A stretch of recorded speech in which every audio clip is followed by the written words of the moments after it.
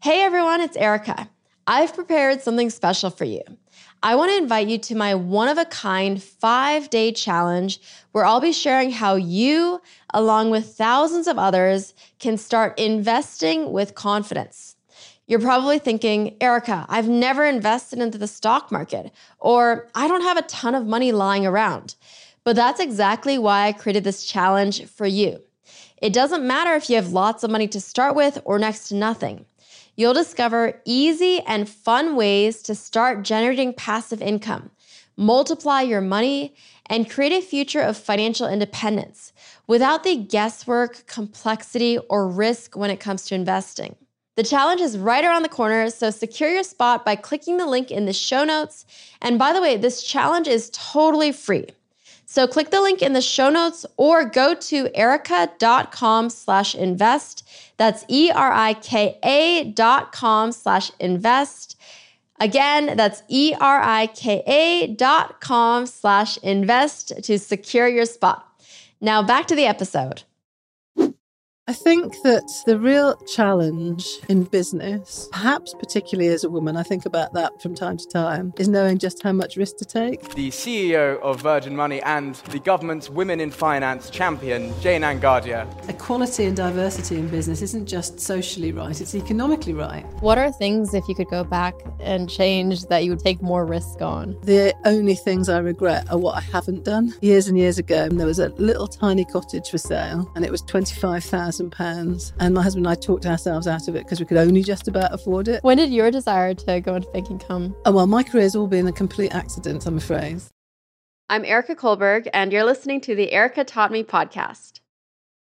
With my job, I travel a lot. Multiple flights, different time zones, and a packed schedule mean that it's easy to lose all sense of routine and miss out on important things like exercise. That's why I use and love Copilot. It helps me stay on track with my fitness goals regardless of where I am or what I'm doing. Copilot isn't just your usual fitness app. You get assigned an expert coach who will customize your workouts based on your needs. Mine has been amazing. We got on a call when I first started, and she immediately understood what I needed. She's adjusted my sessions when I've been sick or super busy just to make sure they still work for me. Having Copilot by my side removes all the unnecessary stress of working out. Can I get to the gym? What should I do when I'm there? I just put on my workout clothes, open the app, and get going. At the end of a long day, it's so great to have a session ready to go.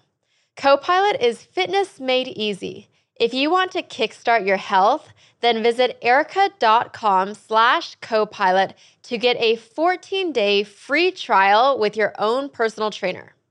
Again, that's erica.com/copilot. Erica is with a K, to kickstart your health plan with a free trial. Link will also be in the show notes. So can you tell me about your relationship growing up with money? Oh, goodness me, that feels like a long time ago, growing up with money. I mean, money was always quite scarce in our household. You know, my mum in particular was the person that looked after the cash, I remember. And I think that's still the case today, really, isn't it? That often, you know, however we want to make sure that gender is balanced, often it can be the mother or the woman that looks after cash. And we can see that in some of the societies in India, for example, where banks are made for women only. And so I think that, you know, my mum certainly drilled into me the need to sort of look after the pennies and the pounds and look after themselves. And I remember literally having pocket money in pennies and saving up to go on holiday once, and that I saved up this amount of pennies in an old whiskey bottle that had dimples on it, which I really liked. And I remember being very excited that over my sort of 12 months before we went on holiday, I'd saved up £8. So I think saving money and, you know, being aware of what you're spending it on and what's good value for money was something that my parents certainly drilled into me. And I think that that's important for everyone, really. Were they modeling that behavior, or were they actively saying, you know, make sure you save your money? Oh, gosh. I don't remember my dad talking about money at all, really. But my mum very much was, very focused on how much things cost. So I don't think that she was aware of modelling it. It was just the way she lived, if you know what I mean. Yeah. I used to feel guilty if on something like this I'd say I come from what in the UK we call a working class family, because I think, my parents worked really hard to sort of feel that they had lifted themselves into the middle classes or whatever. But I've been tracing my ancestry recently and really enjoyed doing that. And I really do come from and I'm proud to say I come from a properly working class family for many, many, many generations. So, all of my sort of forefathers were coal miners or blacksmiths or chain makers, or I was reading recently, nail makers. And a lot of the women, as well as the men, were nail makers back in the 1870s. Nails that you hammer into Exactly. the wall. And so, of course, before they were machine made, they were made by hand. And they could be done like piecework. So women would be given, I don't know exactly how it worked, but it would be that apparently all of the little houses of the nail makers would have a blacksmith's forge next door, or one to share, and they'd have the right amount of, metal, and they would make nails out of them. And it was hard work, long work. They'd work 17-hour days sort of thing. And they get paid by the nail very poorly. And so, as I say, probably a working class family that hadn't got any money, lots of children and not much money. And so I think that came through both my parents, really, which is, whatever you've got, you must look after. And that means saving it. What did your parents do? My parents both died back in 2016 within a few weeks of each other, but they were well into their 80s. My dad, interestingly, left school at 14, and he worked in a town in the Midlands of the UK. All of his family worked there in a steelworks that was called Round Oak Steelworks. And when he was 14, he used to be the boy that delivered the beer to the men that were working in the furnace. And that's how he started. And then he developed to become an electrical engineer and ran a business around electrics, which was really good and really interesting. And my mum, when she left school, she was interestingly from my career really, she was one of the first women to go into banking. And she was one of the cashiers in Barclays Bank in Birmingham New Street, for people that know that. But then, of course, fascinatingly, at the time, if you worked in a bank, if women worked in lots of industries, I guess, but certainly in the bank, if you get pregnant, you had to leave. And so when I was born, she left. And, she did some secretarial work along the way or some work at home. But, I think it's just incredible to look back and think, my mother had to leave work because she was pregnant with me. Doesn't seem very long ago, really. No. Amazing, isn't it? And did you look at her and think, I want to go into banking? No, I don't think I even knew she was a bank cashier until I got into banking. And she said, well, that's funny, because the job that I had before I had you was in banking, if you see what I mean. When did your desire to go into banking come? Oh, well, my career's all been a complete accident, I'm afraid. So I went to university. I think I was I was the first person in my family to go to university and studied history, which I always loved. And now that I've got a little bit more time on my hands, I'm sort of realising that I'm reading historical stuff again, loving it. And while I was at university in London, I met my future husband, as it were, my existing husband, current husband, and 40 years later. And he's Indian. And all those years ago, it wasn't the done thing, really, for the oldest Indian boy in a family to marry outside his sort of caste, really. And so we rather romantically ran away together. And that meant that after university, and so we had to find work to do. And I don't think we ever thought about it as a career choice. It was just that we needed a job, if you see what I mean. And we both went on to study to be chartered accountants, which neither of us enjoyed very much, come to think of it.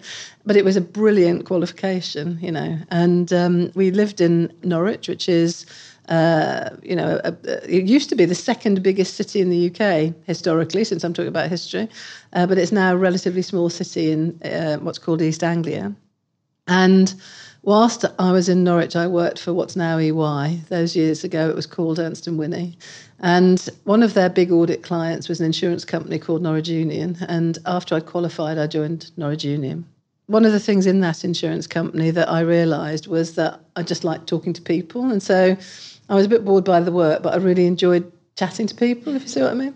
And so when Norwich Union found itself with a problem, it had a very big compliance and regulation problem.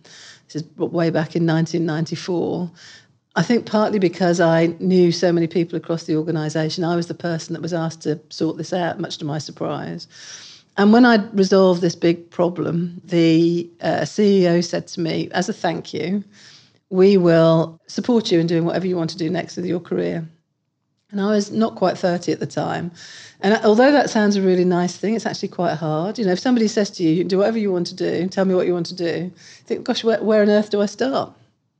And I was in Norwich on a train coming down to London one day, and I found that somebody had left a copy of Hello magazine on the train, and Richard Branson was on the front cover of it.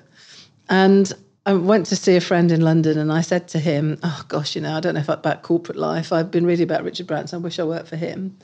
And this guy said to me, well, how funny. My best friend's just gone to work for him. Why don't I introduce you? And as a consequence, I met the friend, and we agreed that we could set up a financial services company together under the Virgin brand. We met Richard Branson and were able to launch Virgin Financial Services. Because I was an insurance company, we started off offering asset management and insurance products. And then all of the banks got in touch with us and said, well, you know, the brand seems to be working in financial services. Have you thought about going into banking? And we went into banking with Royal Bank of Scotland. And subsequently, RBS bought the Virgin business that I was leading. So I got into banking, if you like, that way, and understood banking that way. I was running part of the retail bank, running their mortgage business. And then for all sorts of reasons, Richard Branson, when I'd gone to RBS, had said to me, if ever you want to come back to Virgin, you don't like corporate life, give me a ring and you can come back. And I remember ringing him one Thursday and saying, you know, I'm keen to come back, and so are a lot of my friends. And he said, great, we're looking for someone now, why don't you come back? And so back in 2007, I went back to Virgin, and during the financial crisis, we bought a bank here in the UK, and we were then able to list the bank, and subsequently we've sold it to the Clydesdale. So it's become, Virgin Money has become a relatively big bank on the UK high street. So it's been fascinating, but all pretty accidental.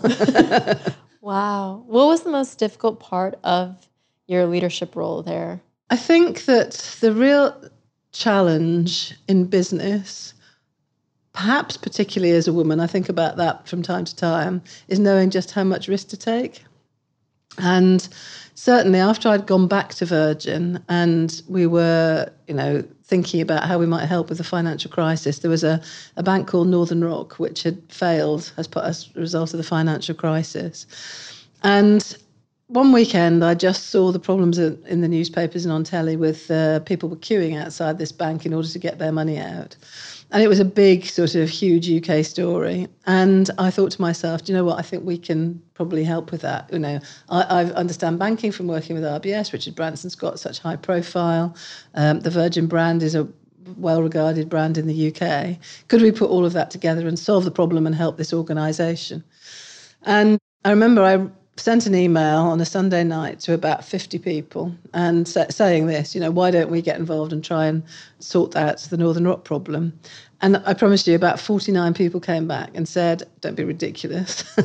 And one person came back and said, brilliant idea, let's do it. And the one person was Richard Branson. And so I think you find that, you know, you need your supporters, and sometimes if you take a big step and you're sort of entering an environment that's quite risky, I don't think you can do it on your own. I do think you need someone to support you. But I think that if you've got an idea and if you think that, you know, you can really make a difference, then you should really go for it, whatever people say. So I think that was probably the most challenging, the thought all the way through my career. That's just a good example of it, around how do we go to the next step and how much risk did we take to get there. I think that's something to think about. I've heard you say in the past that you feel like throughout your career you wish you would have taken more risks. What are things, if you could go back and change, that you would take more risk on?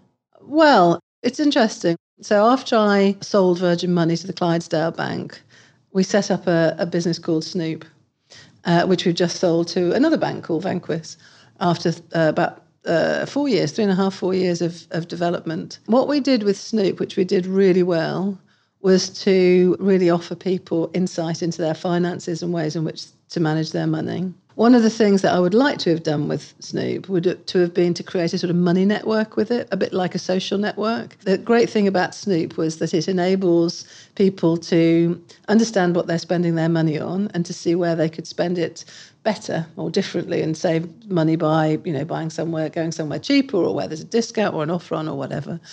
And I remember thinking at the very beginning, wouldn't it be brilliant if we could set up a network so that it's not just people at Snoop head office, if you like, that are identifying these bargains and these ways of spending money. But if we could identify them for each other, if you live in Liverpool and you'd know that you can go to a certain shop and, get a real benefit and that would be great for Snoop people that are in Liverpool, etc.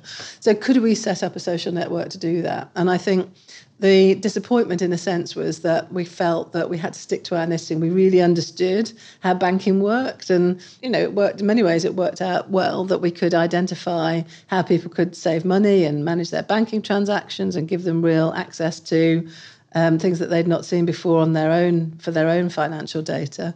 But I probably should have taken that risk and said, I know we don't know how to set up a social network, but people have done it. So let's try it ourselves, if you see what I mean. So I think just balancing out what's the right risk to take when. I think if I look back on my whole life, not just my career, the only things I regret are what I haven't done. I remember years and years ago, my parents lived in Yorkshire and there was a little tiny cottage for sale and it was £25,000 and we could just about have afforded it as a sort of, as an investment. And my husband and I talked ourselves out of it because we could only just about afford it. And of course, it's probably worth 10 times that now. So it's always those things that you think, I wish I had that idea and I didn't do it. So I would definitely encourage people, I think, if you've got an idea, not to let other people dismiss it or dismiss it yourself just because you think that it's a bit too risky. Yeah. Well, now you have your idea for your next company. You can do the social network. Exactly. I should do that. With Snoop, what were some of the biggest insights that you found about how people were spending money and how they could save more? Interesting question, because actually the biggest insight was people do understand how to save. Sometimes we can't be bothered. I don't know if lazy is the right word, but, people find money a bit difficult or a bit dull or a bit tedious. And so if you've got your car insurance sorted out or your your cell phone contract or whatever, it's easier to stay on it than to switch it probably. But people still want to know, could I get a better deal and change it? And we can certainly do that. But the thing that really struck us was that every Sunday afternoon, we amalgamate everybody's data on a look forward basis and say, for the next week, based on what we can see about your spending patterns, either you're going to have, some excess money, in which case you could save it, or you are going to run out of money by Thursday, so you should watch what you're spending, sort of thing. And that was by far the most liked thing that we ever did. So people would say, I find budgeting really difficult. I've got 2 or 3 different bank accounts. You've aggregated them all together. It's great to be able to see my money all in one place. I never knew I was going to run out of money on Thursday or whatever. And so I think the real insight was that as individuals, of course, we can do our own budgeting. But if you can find a budgeting tool that really help you to understand your financial position, obviously you can manage it better. And what people say to us is that means actually that not only are they financially better off, but it's good for their mental health. You worry about money if you don't really understand it or you're not really on top of it. And if you know you're on top of it, that's, one of those worries ticked off. So I think that's been the biggest insight, really. It's true what you say, where people will see ideas of how they can save money, but oftentimes status quo is just easier to maintain. Yeah. I think that's the thing. And banks find that very often, so there are far fewer banks in the UK than there are in the US. And broadly, once you've got your current account, your checking account, you don't move it because it's just too much hassle. And I think that's a shame, because that means that often banks don't give the best service that they can, or they might charge you more than you'd want to be charged, but you just go, I'll just tolerate it because it's just so difficult to change my bank account. And so that's another thing, I think, that, again, with Snoop, one of the things that we did was to sort of shine a light on the current accounts or checking accounts that people found were good and help people to switch them, which I think, again, was something that people really appreciated. You might not know this, but I'm actually part French. I've always thought one day I'll learn French, but life gets in the way and I never seem to have time. If you're in the same position, Rosetta Stone might be perfect for you. It helps you to reach your language goals efficiently without being too demanding. Lessons are as short as 10 minutes, so you can learn between meetings, classes, and commutes. Rosetta Stone has so many cool features. Their voice recognition feature is really neat. It uses advanced voice recognition technology to match your audio to audio from native speakers and then give you feedback on how well you're pronouncing words so that you can really hone your pronunciations. And because I'm a Rosetta Stone partner, you can get over 50% off a lifetime subscription. Usually $3.99, you pay just $1.49. Their lifetime subscription means that you never have to pay renewal fees. You can learn multiple languages at your own pace. Start, stop, and review at your convenience. Visit erica.com/Rosetta Stone.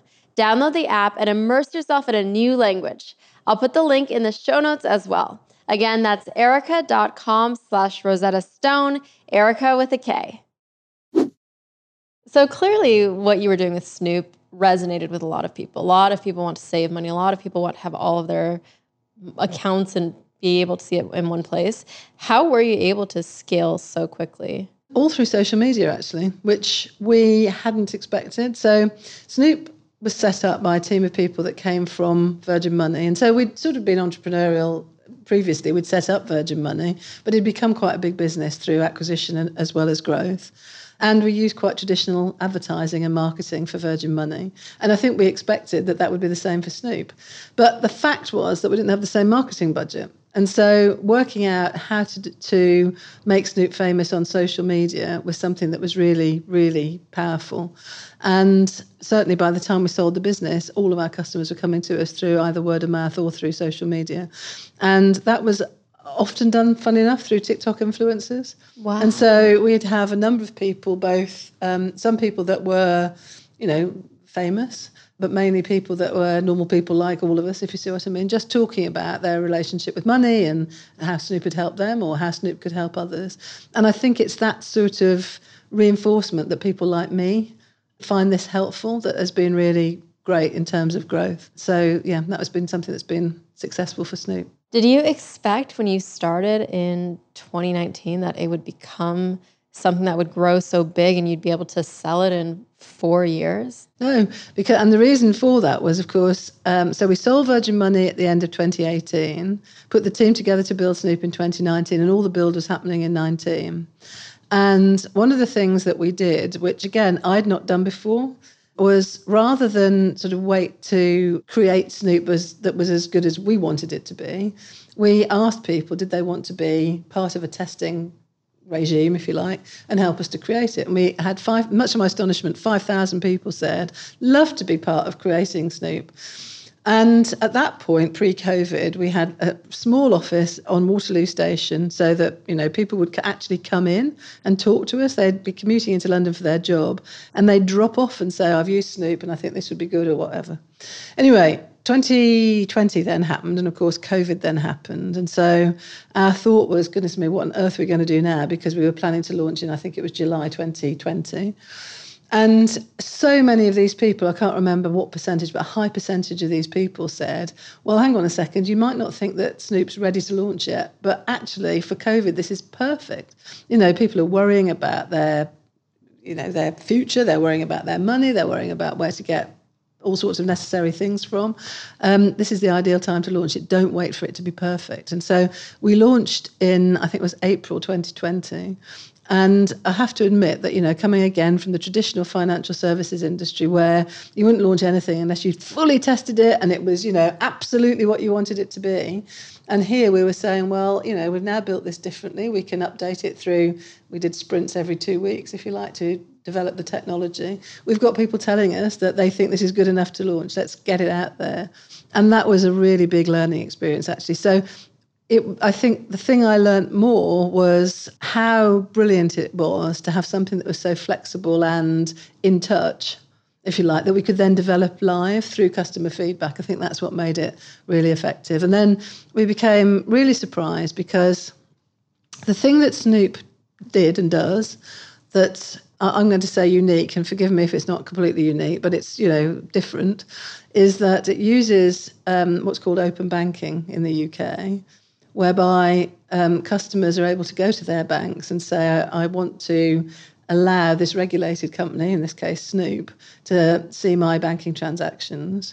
And so we were thinking, why on earth would people sign up to that? Would you, and you might because you're a different generation to me, would you allow people to have sight of your personal financial data without any question? And it turns out that people are very happy to do that if it means they can save money. So 75% of people signed up to connect their bank accounts to Snoop so that we could aggregate that data and then analyse their overall financial position. And that was a real surprise for us.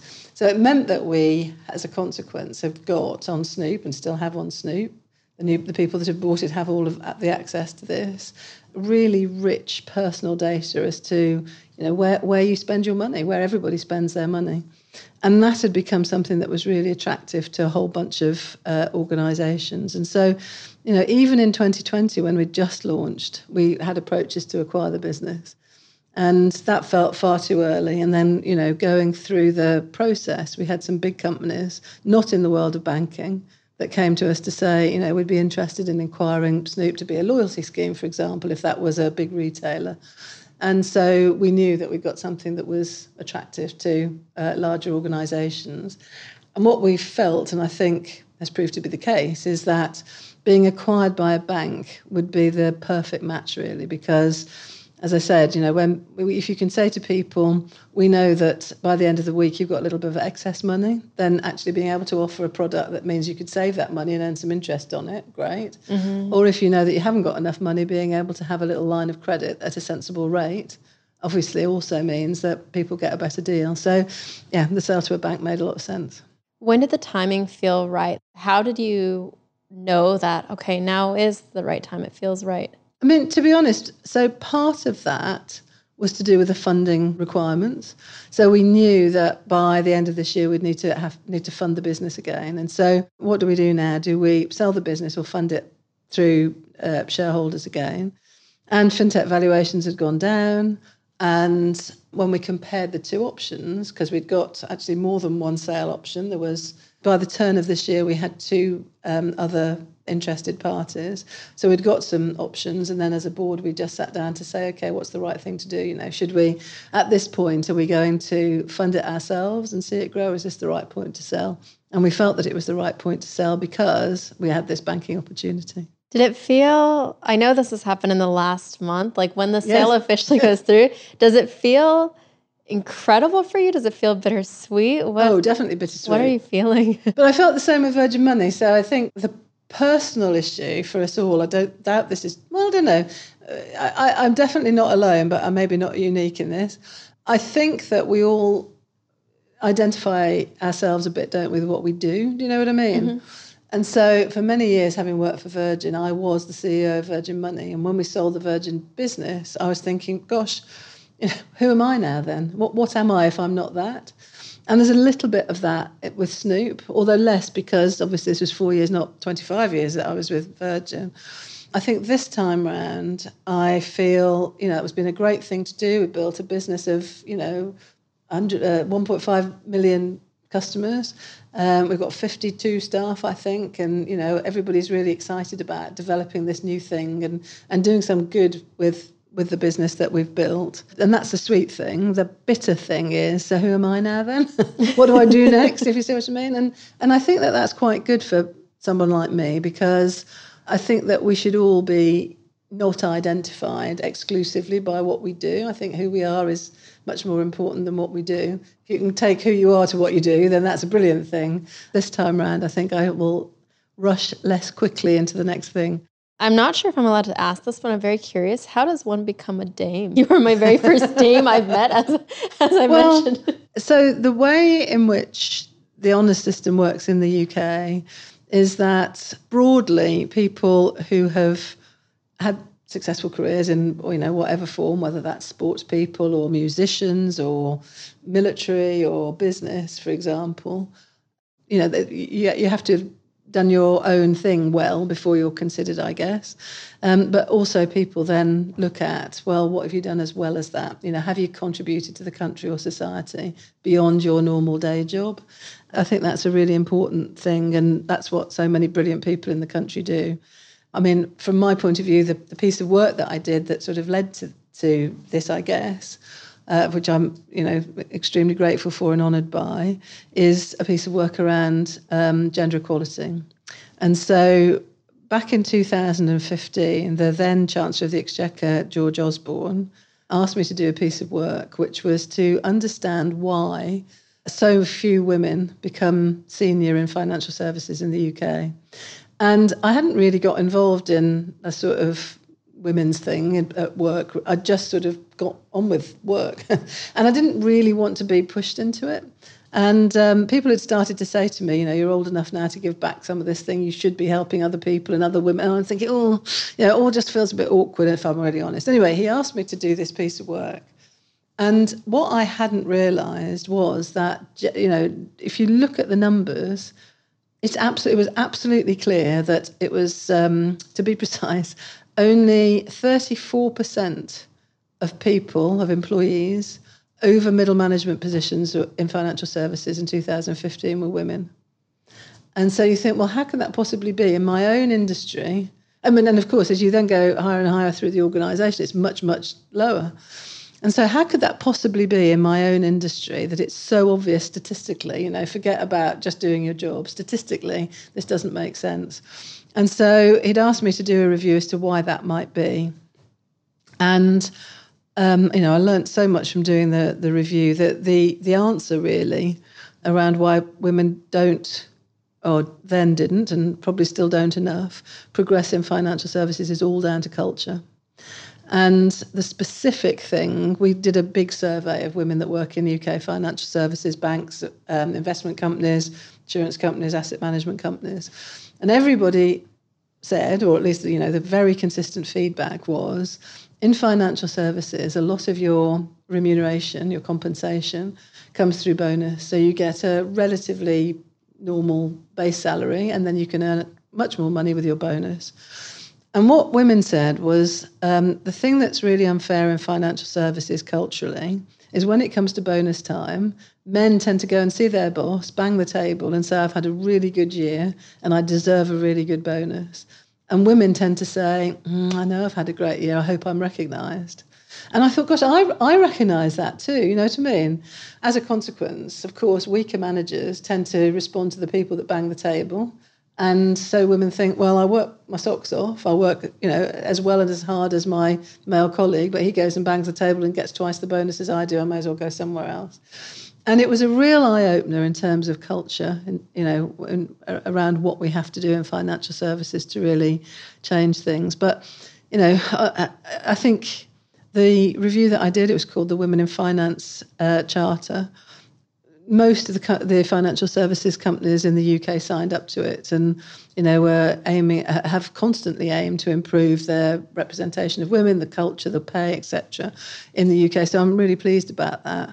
But there's still such a long way to go. I mean, a friend of ours just joined one of the big investment banks, a woman, and didn't stay very long because she said it was such a macho culture. I don't want to work in a culture that treats me in this sort of way. There's misogyny that I can see and feel. So we've got so much more to do about it. So I know that's a long ramble from your original question, but I think the honours come from getting involved with things that aren't your normal course, and gosh, they're interesting.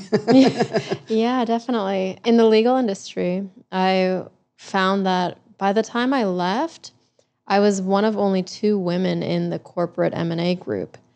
And it's just it's a very similar thing. It felt very much like a culture issue where the men were rewarded for being more boastful. And then, I don't know, I wasn't the type to bang on the table. Exactly. It's hard, I think. And me too. And you'd imagine I might be, but I've always found talking about money a difficult thing. I mean, I remember after I'd left Virgin Money, I was in the Snoop offices in Waterloo, actually, and a woman came to see me, and she'd been a remuneration advisor to Virgin Money. And she said, I've come to apologise. And I said, well, what are you apologising for? And she said, because you were not paid as you should have been, and you would have been paid more if you were a man. And I knew that all the way through, but because I was employed by the company, I couldn't tell you that. And it just, I've never forgotten it. It literally took my breath away. And it happens all the time. Most of my followers will know that I've been expanding my team this year, but finding the right balance of experience and the specialized skills that I need has been tough. That's why I love Indeed. Indeed is the hiring platform where you can attract, interview, and hire all in one place.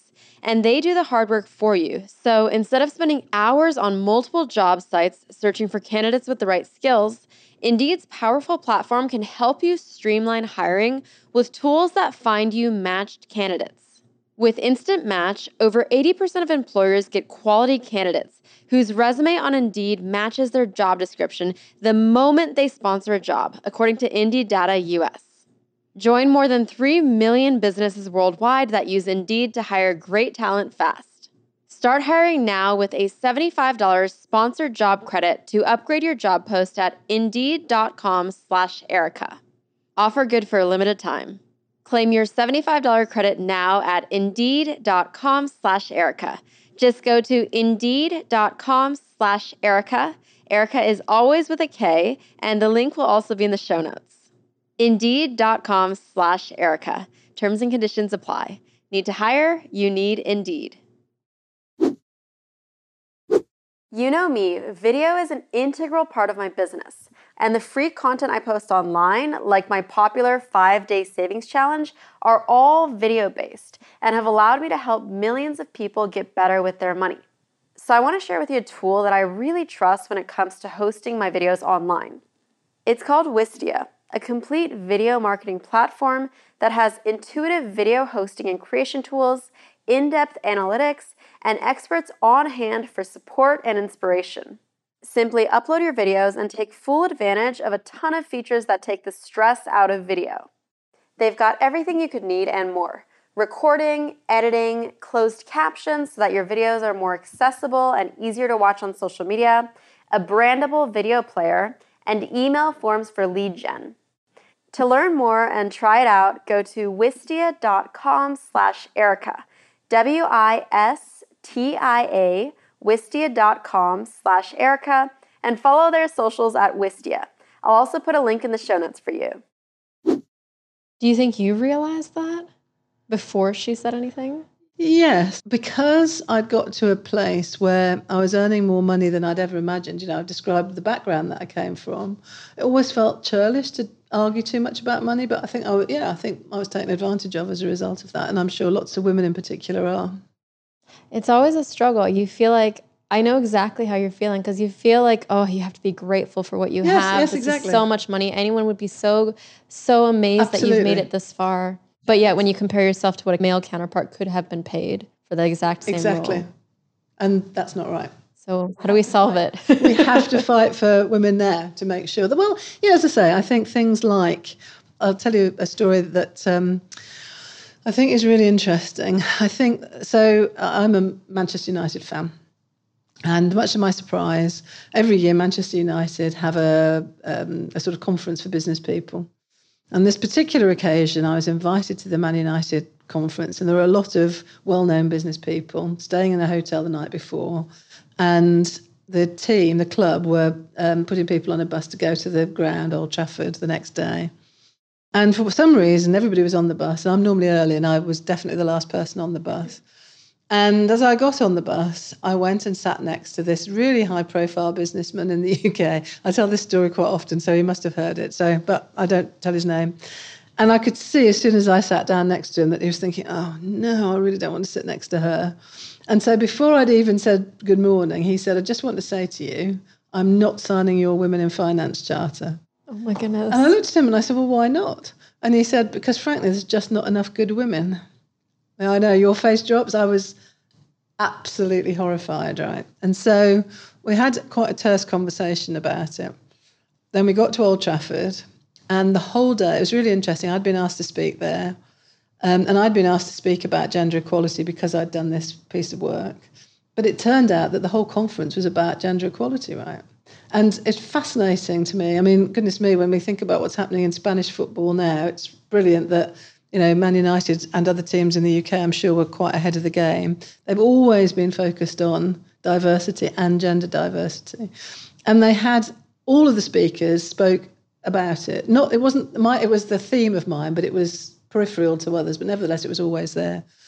There was an American 3-star general that spoke at it. There was a leader of one of the big distribution companies. As I say, there was myself. And at the very end, there was Sir Alex Ferguson, who used to very famously and successfully run Man United. And he also talked about gender equality and the importance of it. We went back on the coach, and this guy said to me, I'm going to sign up to your charter. The learning for me from that was that it's not just a battle for women. It's the real unlocker is getting powerful men to be supportive of this agenda, if you see what I mean. And if you can do it together with powerful men, then we'll make much more change than we will do on our own. So that's what we have to do. You know, generationally, I definitely feel that we're at the cusp where, you know, my hope and experience, I think, is that men that are, you know, in a different generation to me, a younger generation to me, are much more likely to be completely balanced in terms of who gets what job. But it certainly hasn't happened in my generation. Did he end up signing? He did. And it was another big insurance company, but not Norwich Union. Do you like the concept of work-life balance? Well, I think that work-life balance is a really important thing to get, if you see what I mean. So I've definitely not got it right over the years. So as I say, my career was a complete accident. So it sounds a bit strange to say I put my career first. It wasn't so much that I put my career first. It was exciting. I loved it. I liked the people. I liked what we were achieving. I liked working for Virgin. You know, I just liked being at work. And as a consequence, it sort of dominated my life. And when I look back on it now, and particularly in my Virgin experience, you know, and I've worked there for, to say, over 25 years, and you think, well, what was that for, really? And so I put off having children, and we started, you know, I married very young. My husband and I were married for 19 years before our daughter arrived, and she arrived through IVF. Having had 6 cycles of IVF, and then I then did another 6 cycles of IVF. So she's probably the miracle child in that sense.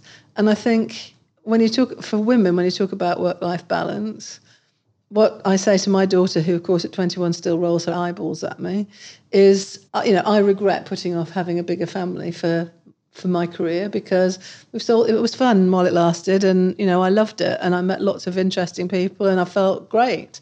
But actually, as I get older, I wish I'd had more children and more of a family life, if you see what I mean. So to that extent, if your question is, you know, what do you think about work-life balance, I think finding a way to be fulfilled with a family, if that's what you want, and not everybody wants that, and fulfilled with work, I think is something that's really important, by the way, for men and for women. And that can be quite difficult, as we know. I'm struggling myself right now because so my husband and I, we are going to go through IVF, but I feel like I love what I do so much right now that I don't know if I want to interrupt that rhythm. And I feel like now I get so much fulfillment from helping so many people.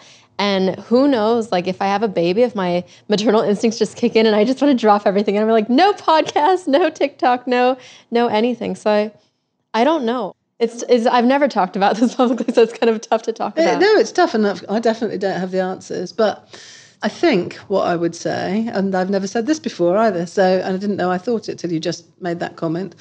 I think I would say if you have a child, you can definitely fit your working life around a child. I'll come on to that in a minute, I think. But if you don't have a child, you might never have a child. And I think that that's part of life that, you know, for some people, that would be a real miss. You know, the most important thing in my life, undoubtedly, is my daughter. And, you know, I look at some people that have got much bigger families. I just have one daughter and think, oh, you know, if I look back on my life, the thing I regret most is not starting earlier and having at least another child.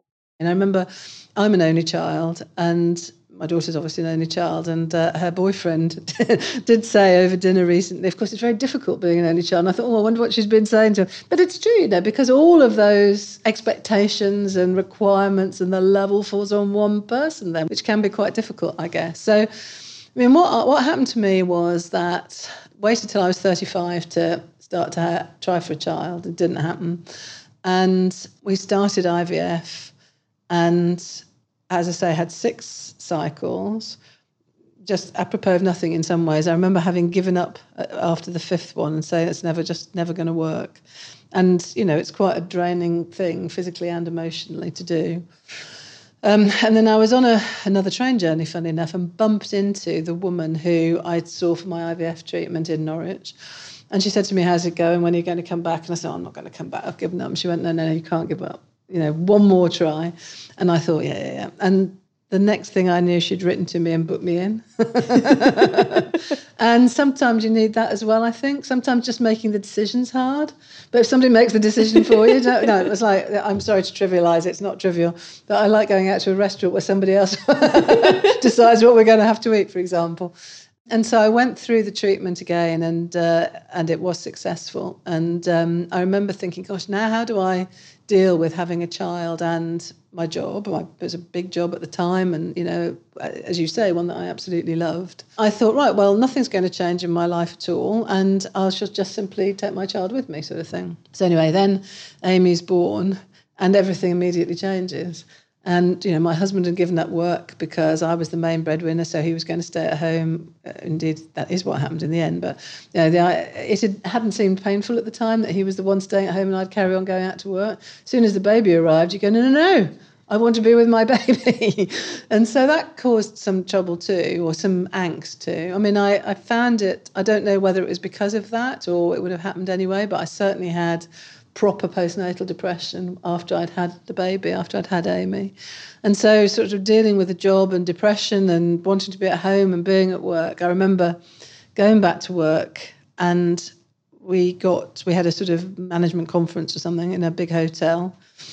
And I was talking about, having come back to work. I'd only had a few weeks off, ridiculously. If you do it properly. If you have a baby, do it properly, would be my suggestion there.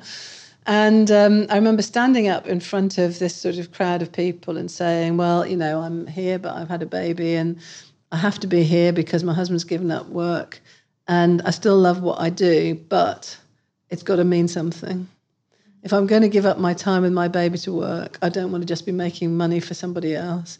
I want to do something that's meaningful. And by the time I'd finished, and I was, I remember looking up and seeing lots of people in tears.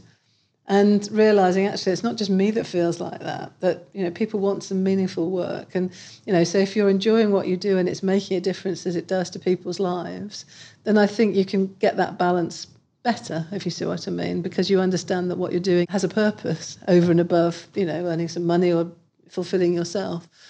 So after that, I tried very hard to juggle sort of work and child.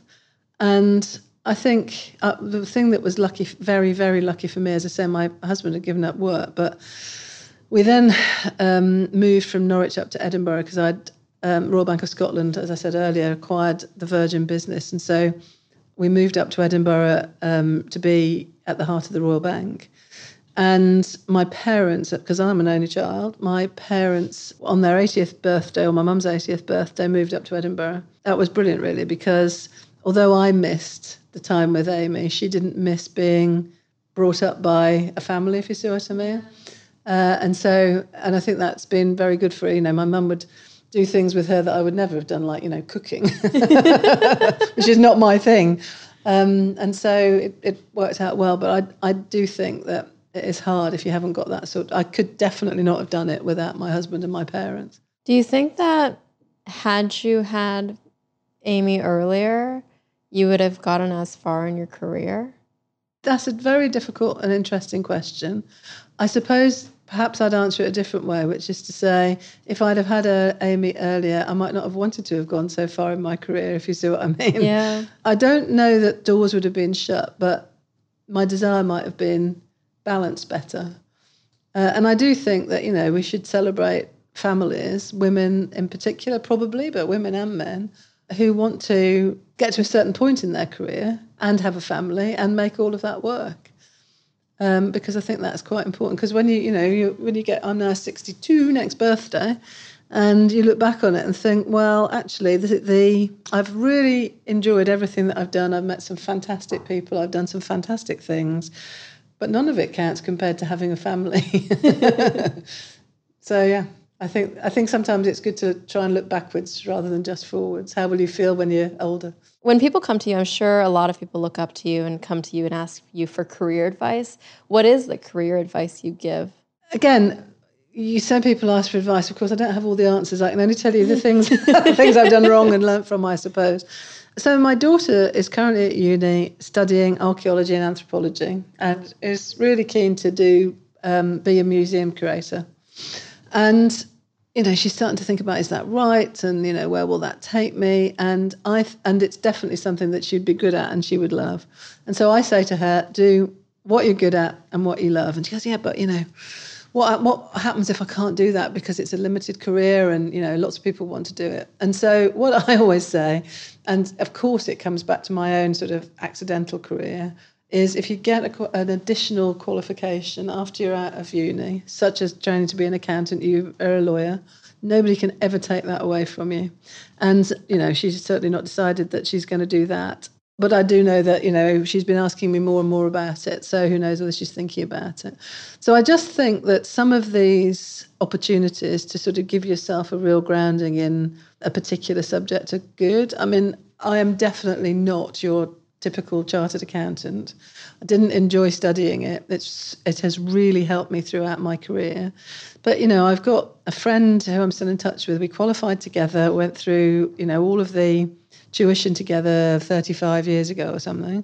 And she wasn't career ambitious, has never been career ambitious, always put her two children first. But what she's been able to do, because she qualifies as an accountant, is to sort of dip in and out of work and do some work at home and, use her accountancy to fill in the time and other sort of, whether it's financial or whatever. And she can do that because she's got a professional qualification. So I think that that's quite important. However, if I was to be less structured and sort of sensible about it, I would say that thinking about launching your own business is definitely the right way to go.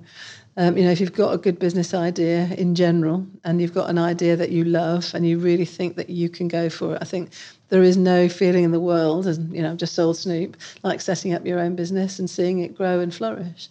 So I think the thing that, again, completely accidentally I've done is I've been able to have that sort of stable platform of being an accountant, but I've been given the opportunity twice now to be entrepreneurial and set something up myself. And I think probably if I was to go back to being the 20-ish-year-old me and I knew everything that I knew now, I would say, okay, I will go through the accountancy training, but actually that's to set up my own business. I relate to that on both levels because I remember when I quit my job as a corporate lawyer to start my own company, the one thing I told myself is, okay, the best case scenario is that I'm successful with my own company. I never have to go back and work for someone else. The worst case scenario is that I'm a lawyer. I have a law degree and I can just go back to a law firm and get a job again. And obviously that statement is very privileged to be able to say, but I always just felt like I could have that degree to go back on if the worst case happened. And for me, the worst case was like running out of money and needing a job. Exactly. But a lot of successful people tell me this too, is it's all about risk tolerance. And entrepreneurs have high risk tolerance. They're starting their own thing. They're putting all their cards on the table for that. And having something that you can fall back on allows you to take a little more risk. Yeah, I think that's right. I mean, I think if Richard Branson was sat here now, he would be saying I'm wrong.